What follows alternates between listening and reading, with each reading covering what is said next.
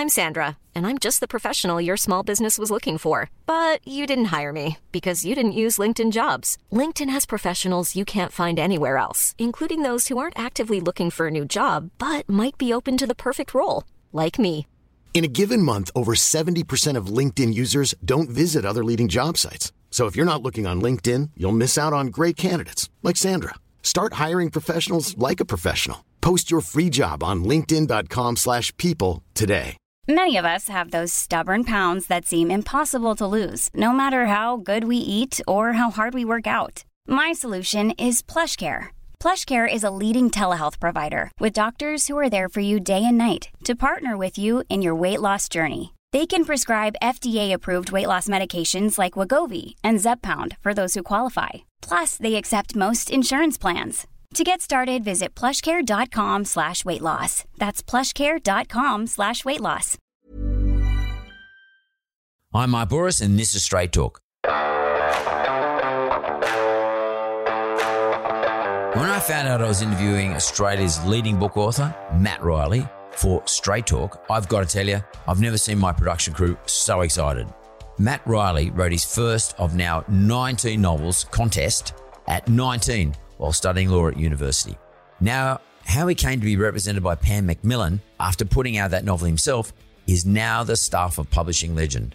To give you a sense of what this guy's books are inspired by, he owns a DeLorean, Back to the Future car, a life-size Han Solo in carbonite, and countless other pieces of Star Wars memorabilia and collectibles.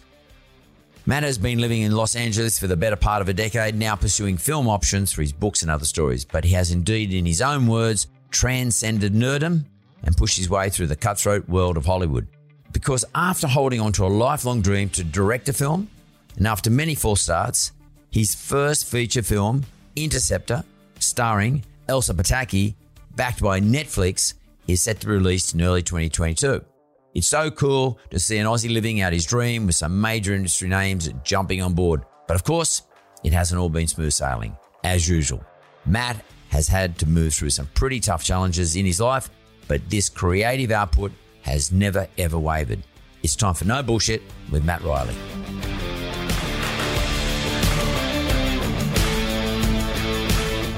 Matt Reilly, welcome to Straight Talk, mate. Nice to be here. Thanks for having me. And where are you now, right now? Which part of the world are you right now? I'm in Los Angeles. I'm in the little office. I have a little cottage attached to my house, which is filled with all of my movie paraphernalia and my books. So I'm in LA. I'd love to have a look around that room. I just would love to have a look around that room. I hear you got some cool stuff. Someone told me that you got a DeLorean car. Like, is that real? I do. Serious? It's actually in Canberra in my friend's garage. I foolishly got it converted to – actually, it wasn't foolish. I got it converted to right-hand drive and then I had it for years, and then I moved to America. So my buddy in Canberra is trying to put an electric engine in it, which is awesome. Wow. And yeah, I've got stuff behind me like little Die Hard Tower and Guardians of the Galaxy and the time I was at Comic-Con. It's movie posters all around here. You got to inspire yourself. Are you living the dream? I mean, do you reckon you're living your dream now? You look like you are, just the way you're coming across. Yeah. This is sort of what I hoped for. I write my books, and this year I've now directed a movie. I'm surrounded by creativity. And literally just in the last couple of days, I got back to work on a new book. So I still enjoy writing the books, and yet this year has just been a roller coaster ride with the movie Interceptor. So yeah, I feel I'm living the dream. Yeah, and I mean, I have to be honest here. Like all the production crew around here, one guy got a boner when knowing that you were going to come on. Like, it's pretty serious shit. Like they're all really excited. He started telling me a little bit about your Netflix show, which we're going to talk about in a moment, Interceptor. He sort of started telling me he just couldn't keep the smile off his fucking face. Like, it was mental. He was really smiling. He was exploding, but at the same time restraining from letting me see how much he was exploding about explaining what you're doing. So, okay, let's just talk a little bit about you, because it's I don't know if it's normal. Is it that Australian authors like you end up in Hollywood, effectively, where you are now? You're not in Hollywood, you're in LA, but you're probably close to Hollywood, and as you say, living the dream, but getting accepted by all the studios over there to produce or rather direct a series or a show or a movie. Yeah, directing a feature film, yeah. As Denzel Washington recently said, though, he said, Hollywood is a street. Los Angeles is the movie town. It is unusual. And in fact, it's been unusual since my first couple of books, Contest and Ice Station. I remember when Ice Station came out in 1998, and one of the reviews said, this is unlike any modern Australian novel. And the reason is I write action. I write bonkers, out-of-control action stories. And Australian fiction, for whatever reason, has gone down a certain path. And here I came like a bulldozer out of nowhere, charging in with this. I mean, Contest was self-published, but Ice Station was this, it was a real quantum leap up from what I did in Contest. And Ice Station was just this out-of-control action story. And it was the book that catapulted me around the world, and it went to the US, the UK, and Germany very quickly. And I sold the movie rights to Paramount Pictures as soon as, 2001. They never made it. But I was knocking on the door of Hollywood 20 years ago, and I've had a lot of false starts, and Interceptor now is the first one to actually get made, and it's the one where I'm directing. When you say Ice Station was out of control, I mean, that's what indicates to me your brain is pinging. What do you mean? Tell me what you mean by out of control. You mean like so fanciful? Hectic and pace. My books, when you start writing, you look at the books you're reading and you say, there's something more that I want. I can do better than that. And I was reading Michael Crichton and Tom Clancy, and a bit of Jeffrey Archer and John Grisham. And I loved the international stakes of Clancy, but it was too slow. But I loved the pace of Crichton. Crichton's books had, Jurassic Park, Rising Sun, The Great Train Robbery, even The Andromeda Strain were fast. And I thought, what if you wrote a book which had the geopolitics of Clancy and the pace of Crichton? And that's essentially what Ice Station is. And I made that pace relentless. So when I say out of control, I'm talking like a roller coaster on paper. And that's, if people talk about a Matthew Reilly story, I hope that's what they think. Is that in the language or in the imagination? What is it? What is pace? That's a good question. It's in the language and the structure. You take your character, you put them in a frying pan, and they jump out of that frying pan into another frying pan. And then there's another frying pan and another one. And if you have a rolling sequence of dilemmas, you get pace. And the reader always has to have a chance to figure it out. And so as things occur, you've layered in little clues earlier on.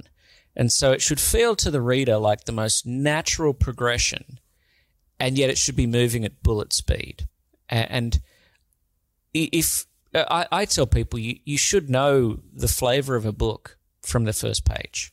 I can still remember the first page of John Grisham's The Firm, which I think is still his best book. And the first line is something like, the managing partner of the firm looked at the CV of Mitch McDeere and once again found nothing that he didn't like. He was eager, he was hungry, he'd graduated first in his class. This is the first page of the book telling you about the hero, and you've got this dark-suited guy in a law firm reading his CV and going, this is exactly the kind of kid I want. You're interested. What happens next? And, first line of my book, Ice Station, is, it had been 3 hours since they lost contact with the two divers. Boom. You're in Antarctica. 2 divers. They've lost contact with them. What happens next? As long as the reader is asking what happens next, you've got pace. Is it about just making an assumption or a presumption? Is there a presumption that exists that the reader, by definition, because they read novels, etc., and fiction, by definition, have an imagination, and that they can ping off into various directions and tangents about what the hell's going on here? Like, for example, that John Grisham, The Firm, that opening salvo about this particular individual who's dark-suited going to join this law firm.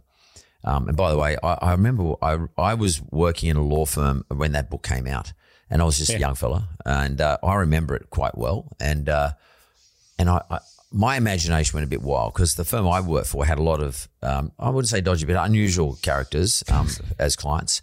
Yeah. And I always sort of imagined myself in that same position when I read that book.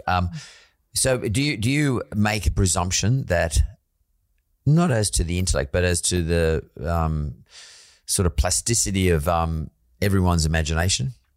Yes. And I should say I did a law degree too. I did those interviews at law firms and worked for a very short time in a big city, Sydney law firm, Cause Chambers Westgarth.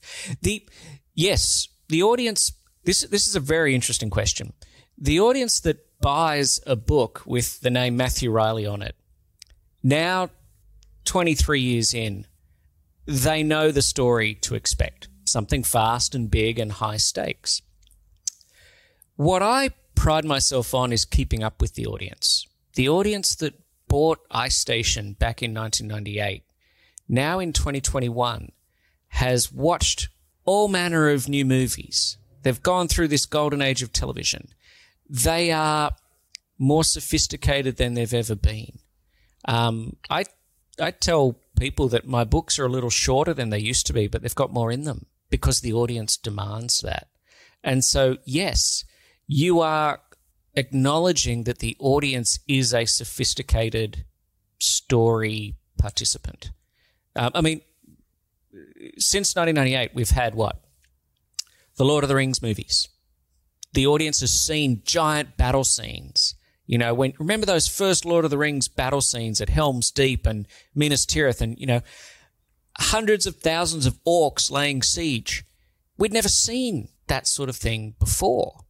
Likewise, we've now had Game of Thrones, 20-plus Marvel movies. And what I love about the Marvel movies, which I've definitely used in my Jack West Jr. series, the Seven Ancient Wonders books, the Marvel movies make you stay to the end of the credits because there's a little uptick at the end of a Marvel movie that tells you what might be happening. Remember the, spoiler alert, if you haven't seen Avengers Infinity War, if you're the 3 people who haven't, at the end of the credits, you've got Samuel L. Jackson standing on the street. He's got his beeper and it's got the Captain Marvel symbol on it before he fades to dust. That is what I call an uptick. You've just watched this great movie and then at the end of the credits, Marvel is saying to you, but wait, there's more. And I am writing, yes, for that audience. Absolutely. Yeah.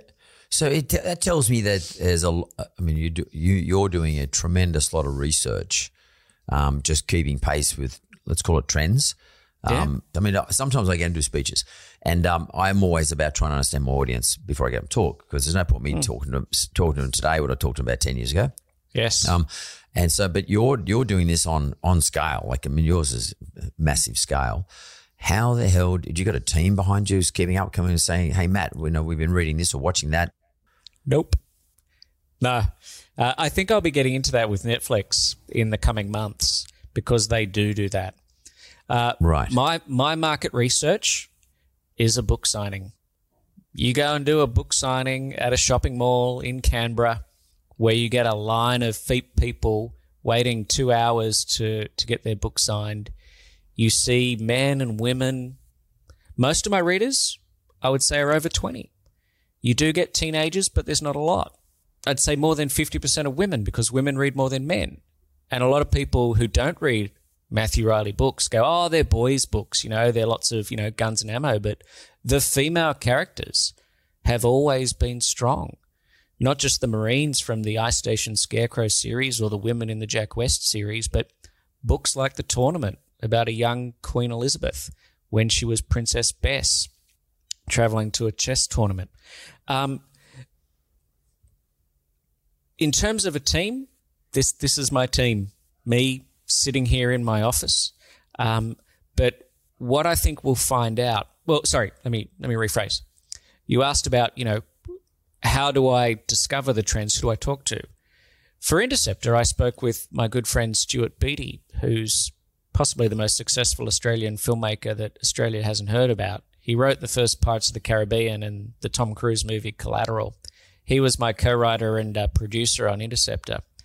And we talked about Interceptor because my first draft, I got into the action super fast. The story begins, these bad guys steal 16 Russian missiles and they're going to fire them at America, and our heroine has to shoot them down from an Interceptor base. And Stu said to me, Matt, this was before Netflix came on board. He said, when somebody buys their ticket, they're going to give you 10 minutes to settle into the movie because they're sitting in the cinema, they've bought their popcorn, they're not going anywhere. Netflix comes along, wants to make the movie. We shot the movie, we cut the movie. I kept it fast anyway. Netflix know that when you're watching at home, people do turn off the movie in the first 10 minutes. The first 10 minutes of a Netflix movie has to grab you by the throat, like the first page of a novel, because people at home can turn it off. And Stu, to his credit, said to me recently, he said, yeah, you were right. The movies have changed. You don't have 10 minutes. You have 2 minutes to grab them. Otherwise, they'll go off and watch something else. Yeah. That's interesting. That's sort of my behaviour, to be frank with you. I'm on Netflix. And I've got so, when you go on and you see all the various lines that says continue watching. I've got so many continue watchings after about 3-4 minutes. Yep. I just, forget it. Yep. It's not my go, or it hasn't got me in. And whereas the ones that get me in the beginning, I do watch to the end, generally speaking. So did you write that your last book, or I don't know if it's your last book, but The Interceptor, for Netflix in particular? I mean, was that your goal? No. So Interceptor, to give you the full frame of reference for Interceptor was an original screenplay that I wrote. My books weren't getting made because they cost $100 million to make, and I wanted to direct. Right. So I wrote Interceptor. It's got these massive high stakes, bad guys firing 16 stolen nukes at America. But most of the action takes place at this Interceptor missile facility, which is based on a real facility. And this is real. It takes 24 minutes for a missile to fly from Russia to the United States, a nuclear missile. You have half that time, 12 minutes, to shoot it down. And so our heroine turns up for work on the worst day of her life, and bad guys shoot everybody else, and she barricades herself in the command center. Now, in my movie, that takes place, in my original script, that took place on about page 5. And we altered the script, and it took place on about page 7 or 8. Now in the movie, it takes place about 4 minutes in. Really, really fast. Now, to answer your question, no. When I first wrote Interceptor, the idea was to sell it to a studio or a mini studio and release it in cinemas. When Elsa Pataki read the script and got on board, her husband is Chris Hemsworth, and he did a deal with Netflix. Extraction was the first film for that. And so Netflix came into the picture. And, hey, I was a first-time director. I would have made it for anybody. So, Netflix, Fox, Lionsgate, I didn't care. If someone was going to give me money to make it, Netflix, I didn't care. It's pretty exciting. I just was wondering as we were talking then about a young Matthew, like real young. I mean, when you're a kid, what were you like? 10, 11, 12. You're born and bred in Canberra? Sydney. Sydney. Yep. So you're a Sydney guy. Yep. What was your deal? Like, explain to me. I watched like The Empire Strikes Back every afternoon for 3 months before Return of the Jedi came out. I was fully into Star Wars. I had my action figures and I would build movie sets of Jabba the Hutt's palace with Jabba the Hutt sitting there and Luke Skywalker in front of him. I had a little trap door in the little set that I built with a string on it, and I'd pull the trap door open so Luke would drop through the trap door like he did in the movie. My parents, if they bought something which came in a box, they just gave me the box and I could, keep myself amused all weekend, building little movie sets, building little spaceships. I loved it. I would watch the making of movies and enjoy the magic of it. Return of the Jedi. You might remember the sail barge scene where, Luke's made to walk the plank above this desert creature. And I remember seeing the set for that of the sail barge, and behind it was all wooden planks and struts, like one of those old Wild West towns from a John Wayne movie. That's what I was like when I was 10. I remember when I was 12, I saw Aliens, which is probably not a good idea probably for parents to send a 12-year-old to watch Aliens. But when you say you saw the movie sets, how'd you get access to that sort of stuff? No, I was watching making of specials. They're on television back then at like 10 o'clock at night. You'd see in the TV guide, back when there was a TV guide and 4 stations, it would say the making of Return of the Jedi or the making of Indiana Jones and the Temple of Doom, and I would just eat those things up. You must have been a dream kid because most kids are out stealing stuff from the shop or whatever when I grew up, or down the road, or trying to break open one of those things that dispense cans of drink or chocolates and things like that. But you're there sort of burrowing away in some back room of your home. I can sort of imagine it. Yeah. Your imagination must be wild. I mean, your parents must. Did your parents encourage it? Like, I was just trying to think of it. None of my boys were like, they have 4 sons. None of them were like that. And I just wonder how I would have dealt with it if I had seen them sitting there in the corner, and I thought, well, why are they going outside to play with the other kids? Or would I have gone, that's cool, go and keep doing it. My brother was a bit like that with Lego when I grew up as a kid. My brother would sit in the room for 6 hours playing Lego. I had no time for it, but my parents were pretty cool with that. So what were your parents like with you? I was probably a bit like that with the cardboard boxes and your brother with the Lego. Full disclosure, I had an older brother, 18 months older. We'd go up to the park and play touch football with the other neighbourhood kids.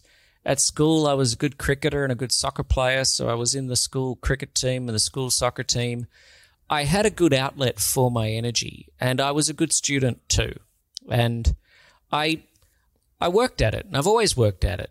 And I would study, and once I got to high school, I went to a Jesuit boys' high school, St. Aloysius College, and I had other students say to me, why do you study? Why do you try so hard? And I was like, when school's over, I'm not going to see you again. Why should I ever, restrain myself and not do my best? Why? Because I make you look bad? And so I studied and did my best. And creatively, my parents, my mother still is a huge reader of fiction. There was always fiction lying around the house. My dad and my mum went in local amateur musicals, and they took me. I still remember. They took me to the opening. We saw Raiders of the Lost Ark at a movie cinema, and we saw Indiana Jones and the Temple of Doom on the first night. At the cinema? We went to opening night to see the second Indiana Jones movie, and so you could definitely say my parents were encouraging me. We weren't going to see Shakespeare in the park. We were going to see Indiana Jones and the Temple of Doom. So real pop culture fans, my parents. I think a lot of people might label you, they have this imagination. I have this imagination of you sitting there, you've got your laptop, and you're ripping in, and you're just like digging in all day, all night, just typing away at 1,000 miles an hour, massive pace, your brain dumping stuff onto the screen. And you might have described you as a nerd. But now that's why I sort of dug in a little bit into the weeds. What were you like at school? You weren't a nerd. You were just doing what everyone else did. You probably tried a bit harder, perhaps, you studied, did your work at Allo's, which, by the way, my brother's kids went to. Uh-huh. You didn't lock yourself away, but you had this itch, this sort of imaginary creative itch. Yes. And, I have transcended nerddom. I've gone beyond that. Once you have a DeLorean and a Han Solo in carbonite and, the idol from Raiders of the Lost Ark sitting behind you, be careful with the nerds, because the nerds are the ones who end up earning millions of dollars and living the dream. I think the funny thing about that, my time in high school, there was activity, there was cricket and soccer and local touch football. It's a hackneyed term, but it was well-rounded. And it's. I mean, let's be honest. People ask me all the time, how do you get into the movie business? How do you get a book published? Everybody finds their own way. I self-published my first book because it got rejected by everybody. It was a long shot of long shots, but that's how I got in. Other people know somebody. But yeah, that time in high school is pivotal. And I remember I did debating at high school, and I used to do speeches at schools. And I remember I'd ask students at schools, I say, put your hand up if you're doing debating. And, feel it, there's be a snickering, a wave of snickering go through the audience, and a couple of kids put their hands up bravely, meekly. And I would say, okay, everybody, all those kids who put their hands up, they're starting the game of life 100 meters ahead of the rest of you, because they will be able to speak in public. And I did a book tour early on in my career to England. I went on the Big Breakfast TV show. 4 million people watching this show live. You want to be able to speak in public. And I always liked to think after I left those schools that enrollments in debating went up. But yeah, I copped grief as well for that. People say, why do you do debating? Yeah, well. Hiring for your small business? If you're not looking for professionals on LinkedIn, you're looking in the wrong place. That's like looking for your car keys in a fish tank.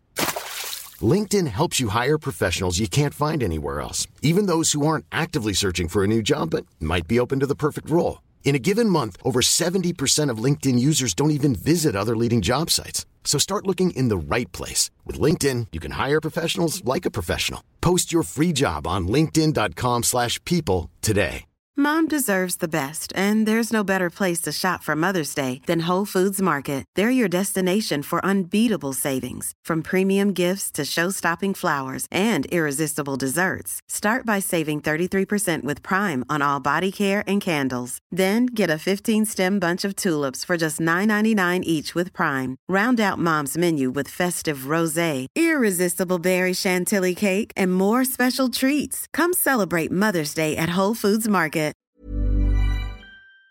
You just mentioned grief. I guess I'd like to just touch on this if you don't mind. You did suffer some grief many years ago, probably 10 years ago, but this year I'd say. 10 years ago, yep. And your, at that time, beloved wife passed away. How do you deal with grief when you're trying to keep your imagination alive and write books that are going to be hopefully put into movie one day? Well, I stopped. I did pause. I literally couldn't be bothered writing anything at that time. I was overwhelmed with grief. I cried every day for 6 months. I didn't write a word for a year. With grief, well, I guess, following on from what I said before, I was suggested a few books to read about it, and you learn that there are several excellent books on grief. One is called On Grief and Grieving. C.S. Lewis wrote A Grief Observed. And there's one about men grieving. It's called something like Swallowed by a Snake. And it's how men specifically grieve. They look for projects and tasks. And, in the end, I was lucky. I mean, I've been very well paid for what I do. And so I was able to step out of the world, financially for a year. There was no pressure, of course, from my publishers to write anything. And the first thing that I did decide to write about a year later was The Great Zoo of China, which is quite possibly the most cartoonish of all of my books. It's Jurassic Park with dragons in China. And it's pure escapism. I wasn't looking to write anything deep or overly complex. And that was sort of the trainer wheels book I needed to get back into it. Everybody has their struggles and things that they go through in life, and that was certainly one of mine. And the thing that came out of it, still comes out of it for me to this day, is I was fortunate to have the life I had with my late wife. And I also now don't sweat the small stuff. I see people complain about things and I'm like, yeah, that's not really a big issue. there are bigger things to complain about. I play golf. I see guys get angry on the golf course. Why? It's not worth it. And when I see people complain about things, I say, the world can be a much harder place. And if anything, it's helped me with Hollywood too, because Hollywood is a pretty ruthless environment. And I just don't care. I said to somebody on my movie, I said, listen, just tell me how it is. You can't hurt my feelings. You can't offend me. And, there's nothing on a movie set.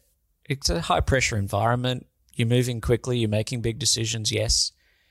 But nothing is bigger than life. Life is the only thing that matters, the life of those we love. And so, yeah, I'm perfectly placed to deal with these Hollywood assholes because, doesn't make any difference to me. Oh my God, I've got to get into the Hollywood bit.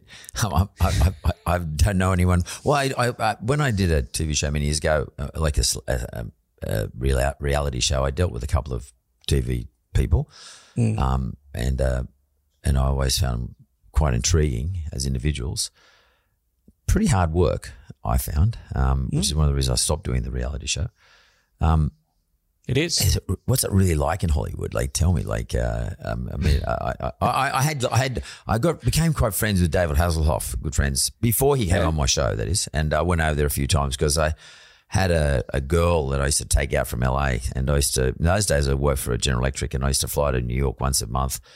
I used to fly to Stanford in Connecticut once a month, and on the way I stopped in LA, and I'd hang out with her for a few days and hang out with her on the way back. So I got to know him because she was friends of him. That's how I got to know him. But he's a good guy. But my God, like it's talk about pace. That's a mad pace. How do you not put up with this? I don't want him to listen to this. I don't want him to think I had to put up with him. But how do you deal with all the personalities, strong personalities, egos? Is it really like that in Hollywood? Oh my God, where to start? Yeah, give me something. Well, so I fired my agents a few years ago. I was with WME, William Morris Endeavour, and I was baffled by what motivated agents. At one point they used to work great for me. They sent my stuff out, and then they just sort of didn't. And I said to myself, what motivates an agent? And I realised that all agents in Hollywood, they just want to send their kids to the same school as Steven Spielberg and maybe be on the PTA with Spielberg or his wife, Kate Capshaw. That's it. That is not a joke. That's exactly what they want. They literally want to hang out with Spielberg on a Friday or Saturday watching school sport. Somebody once said everybody in Hollywood is, they're looking for, they're always looking for something better. So if they're dating you, they're really actually looking for someone better. And it's the same sometimes with movies that they're looking for, a lead actor, and they might get a lead actor, but if Leonardo DiCaprio says yes, well, we'll ditch everybody else and we'll get Leo. And what I find, and this has been my thing in life, you make a decision and you stick with it. And the actors and talent I got for Interceptor were extraordinary. Elsa Pataki is amazing.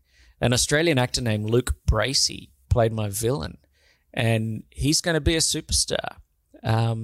A guy who played one of the minor roles, Aaron Glenane, is extraordinarily talented. He was so good that the crew formed a line for him on his last day as he left the set. And wow, that was, I heard stories on my set of, directors being just awful human beings. And there's no reason for that, but that definitely happens in Hollywood. You get people who throw their weight around. I've had people make comments on the movie and they expect their comments to be affected and done. What they don't realize with me is that I don't care. I honestly don't care for their alleged status. Did you stay faithful in the directing of the movie, faithful to everything you had written prior to this, or do you have to make some adjustments in the movie? You got to make adjustments. Even in pre-production, They said, listen, we can't afford this scene. We had a fight on a helipad. They said, we can't afford to build the helipad. You have to do the fight somewhere else. And I said, okay. And so that's the joy of being a writer and a director. You can rewrite it. Oh, yeah, you've got to roll with the punches, but all I needed was the chance to direct one movie and do it well. And as all through Interceptor, all I needed to do was do this movie really well. Because directing is so hard, and it's so hard to get that first chance, that if I could do this well, they'd let me do it again. And Netflix have already audience tested the movie, and it tested really, really well, so they gave us more money to make the effects better. So I think my chances of doing it again, fingers crossed, are good. But so yeah, I had to roll with the punches and get it made. At the risk of rambling, the most stressful period was the last 4 days, because we'd been shooting for over a month, and you've got your schedule set, and I had all these major fights to be fought in the last 4 days. And if the weather changed or if we got behind, I wasn't going to finish them. And I had no more time. And I was literally winding them up on the set going, move, move, move. We got to go, go, go. We got to get this done. Because you can't cut together half a movie. Or you need those finishing fights. So that was where it got stressful. I don't want to ask you the awkward question, but I mean, I guess it is. Like they give you a budget, I presume. Netflix say, well, hey, Matt, this is all we're going to spend, blah. Who sits down and how do you work out how you spread that budget across the whole show, the whole movie? So you I'm the director and the writer. So the director is sort of the creative controller of the story. Your producers are the ones who map out the budget, and they also bring in the first assistant director. And the first assistant director should have a better name because they do much more than that. They are not your assistant. They do the schedule. I had a wonderful guy named Bob Donaldson who's been working for years. He gets the budget. He does the schedule. And so, you have this narrowing timeline of days running out, money running out, and you want them to hit right on the last. I mean, we shot this in April and May, and now here I am in December. The shoot is this manic, exciting, really fun period. Our biggest budget item is visual effects, computer graphics. I've got nuclear missiles being intercepted in the sky, which I've never seen in a movie before. And again, I'm still working on those as we speak. I've got a meeting this afternoon online to do them. So we're still actually, the days are running out till I deliver in February, and the money's running out too. And hopefully, boom, right on that last day, get zero. My producer said to me, don't leave any money in the bank. We've got this budget. Spend it all right to the last day. So I got to ask you this question because I reckon this would be cool. In terms of choosing the talent, I guess you have someone who does that, but I mean, you must have some say in it or at least participation in it. Elsa Pataki, being Chris Hemsworth's partner in life, did you try and choose Australians or people with Australian links if you could? All of our cast were Australian. No, the script obviously goes to actresses, some in Hollywood, some in England, and the script found its way to Mark Morrissey, Elsa and Chris's Australian manager. And he turned out to be a fan of my books. So he sees Matthew Reilly, script from Matthew Reilly, and he's directing it. And again, brings us full circle to bonkers, fast, crazy action. And he knew that Elsa wanted to get back into movies and do an action movie. And she wanted to do something for her daughter to see that women could do action. And here's me with this story, which is basically Die Hard with a woman with interceptor missiles in it. And so when Elsa wanted to do it, again, I was stoked. And between us, she looks ripped. She hit the gym. She looks like Linda Hamilton in Terminator 2 in this movie. You want to see someone do pull-ups, oh my God. For the villain, for Luke Bracey, he was one of 3 actors that Netflix asked us to look at. So I looked at him and 2 others. and he was phenomenal. Turned out he'd also read my books when he was younger. So the books help in a big way. And for the other roles, you'd be amazed. You get sent audition tapes. They're reading the lines from the script, and very often the best candidate just leapt out straight away. You could see the ones who got it, and they sort of, they won the role fair and square. But you might watch 25, 30 tapes for those, maybe more. I reckon you're going to get a whole heap of agents in Hollywood now coming along to you, hoping that they're going to be at your kids' school soccer on a Saturday afternoon, a bit like you talked about Spielberg before. You're going to get a flood of agents coming towards you, say, what's next, Matt? What's next, Matt? By the way, it was all filmed. We filmed it in Sydney. We filmed it in Artarmon. You filmed in Sydney. In the sound stages at the old ABC studios. Yeah. Oh, wow. George Miller was in there before. George Miller moved out and we moved in. So, yeah. What was George doing there? He was doing 3,000 Years of Longing, which he's finishing that now before he does Furiosa. Oh, cool. He's my neighbour. He's a really cool guy. He's a really good guy. He is an amazing guy. And he was a guy, he was an influence on me. The Mad Max films, especially not so much the first one, which was amazing, but the second one, Mad Max 2, that was 30 years ahead of its time. He is stunning. And obviously went off and did Babe and Happy Feet, Witches of Eastwick, stuff like that. But that second Mad Max movie, that was, basically it's like The Lord of the Rings. It was the first and the best of its genre. He is stunningly good. It's interesting. He's such a unassuming person.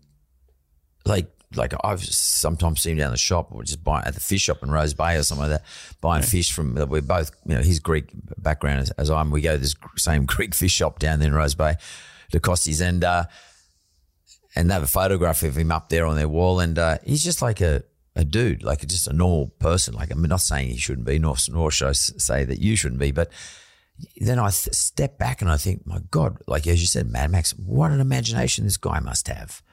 And crazy. The sheer originality of Mad Max 2 is mind-blowing. And what he did with Fury Road was basically did Mad Max 2, but he had, $180 million to do it.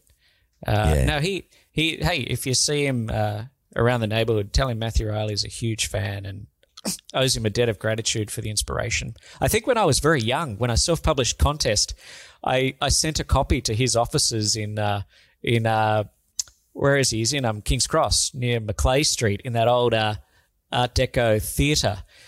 Never heard back from him, but if he ever wants to do any of the books, let him know. He's great. There's a big controversy now, by the way, about that theatre at the moment in Potts Point or back at King's Cross. Yeah, some developers are trying to tear it down. In fact, I think I saw him up there talking about it, saying why it shouldn't be torn down. And I quickly wanted to ask you, is there a correlation, because you just said something about his budget, $180 million. Is there a correlation with how hectic a movie can turn out to be in your genre? Is there a direct correlation, or are you always juggling with this? No, it's a good question. I think the more money involved, the more nervous the studio gets. So they really want to make sure someone like George Miller's got a history of, managing big budget movies. For my movie with a budget of less than $20 million, I get less interference from the studio because it's not going to break the bank if it fails. But if Mad Max Fury Road doesn't succeed, somebody at the studio, many people are going to get fired. So yeah, I met a filmmaker here who did a superhero movie 15 years ago, and he hated it, and now he makes $14 million movies because he doesn't get that nervous interference from the studio. So yeah, if you want to make big budget movies, and let's be honest, that's where I want to go next. You have to have your stuff together, and you say George is a very unassuming guy. So am I. Somebody described me recently. I look like a boyish accountant rather than a Hollywood movie director. Well, you could have been a lawyer.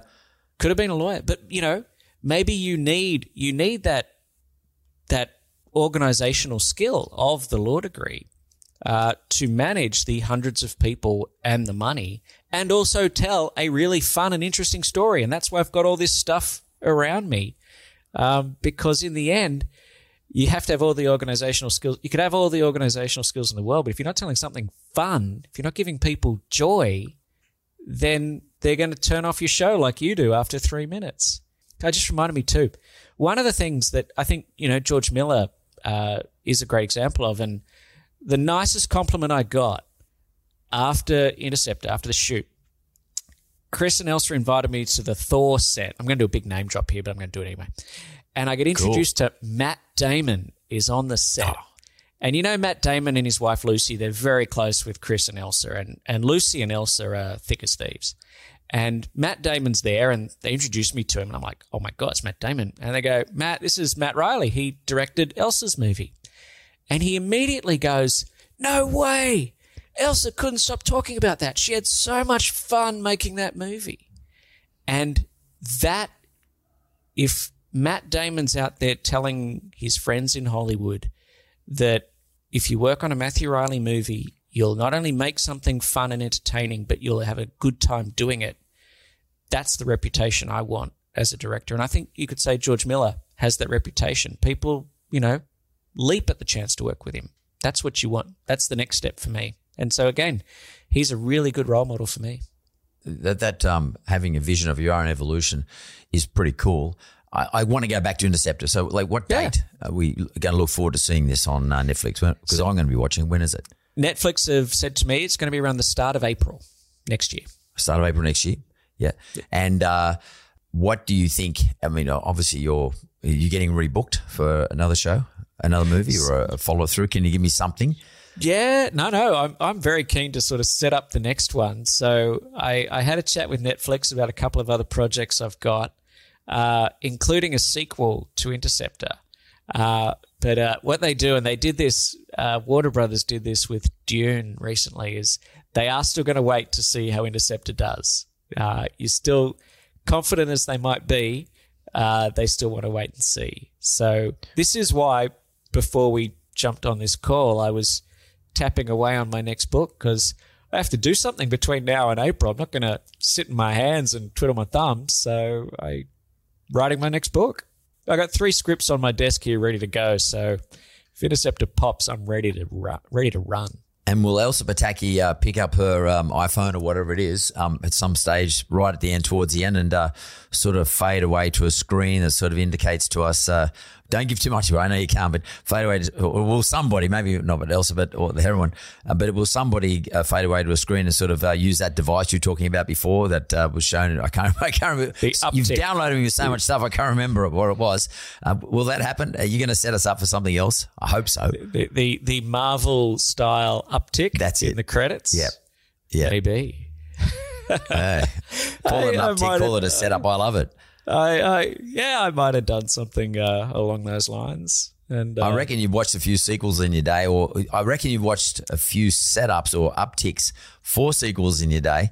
It looks like everything you have been a student of has had a sequel and a sequel and a sequel and another sequel. Yeah, that's a very good observation. Yeah, look at Spielberg. Spielberg directed all the Indiana Jones movies too. He directed the sequels up until now. Jim Mangold's making the latest one. That little bit of Samuel L. Jackson at the end of Infinity War, showing him getting the beeper with the Captain Marvel symbol on it, made Disney $1 billion. Wow. The Captain Marvel movie came out a few months later. It is, I think it's fair to say, it's not regarded as one of the best Marvel movies made. It's adequate. It's very, very good. It's solid, but it's not the best. It made $1 billion at the box office. And then, you get all that's worth, a 1 minute uptick at the end of your Infinity War credits. Oh yeah.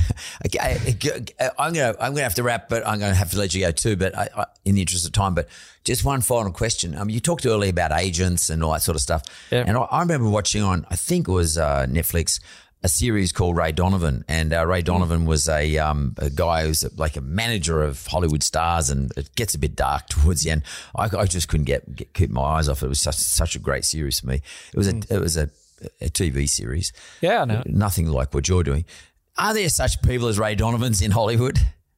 Yes. Yeah. There are fixers. I have met fixers. Hollywood fixers. That's mad. Yeah. And I think probably increasingly you're going to see fixers are actually people fixing social media faux pas or stuff like that. But yes, they do exist. That's an interesting thing about the faux pas on digital socials and et cetera. That's probably right too. Matthew Reilly, I really enjoyed this conversation. Like, it's totally energized me. I want to congratulate you on what you've done. I'm super excited to watch your Netflix movie coming out in April next year, Interceptor. I'm really looking forward to it. And what's so cool is that it's a boy from Allos in Sydney who's made good in the biggest stage of the world. That's Hollywood. So well done, congratulations, and thanks for being Australian. Thanks for representing us so well, and I've had a ball talking to you. Mate, I not only love making movies, but it's even more fun when you bring Netflix's American money and spend it in Australia on the best cruise in the world. So thank you very much. Thank you for having me. It's been very enjoyable. You're most welcome.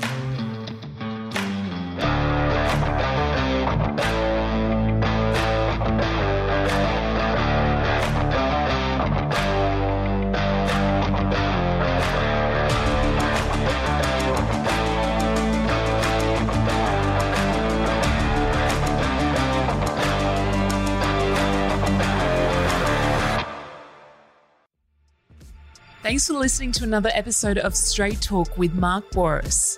Audio and production is by Jessica Smalley.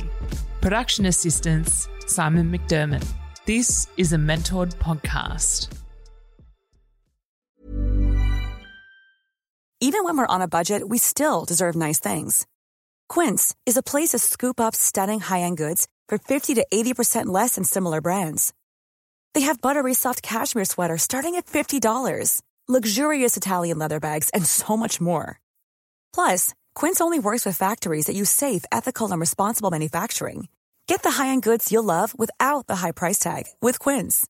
Go to quince.com/style for free shipping and 365-day returns. Mom deserves the best, and there's no better place to shop for Mother's Day than Whole Foods Market. They're your destination for unbeatable savings, from premium gifts to show-stopping flowers and irresistible desserts. Start by saving 33% with Prime on all body care and candles. Then get a 15-stem bunch of tulips for just $9.99 each with Prime. Round out Mom's menu with festive rosé, irresistible berry chantilly cake, and more special treats. Come celebrate Mother's Day at Whole Foods Market.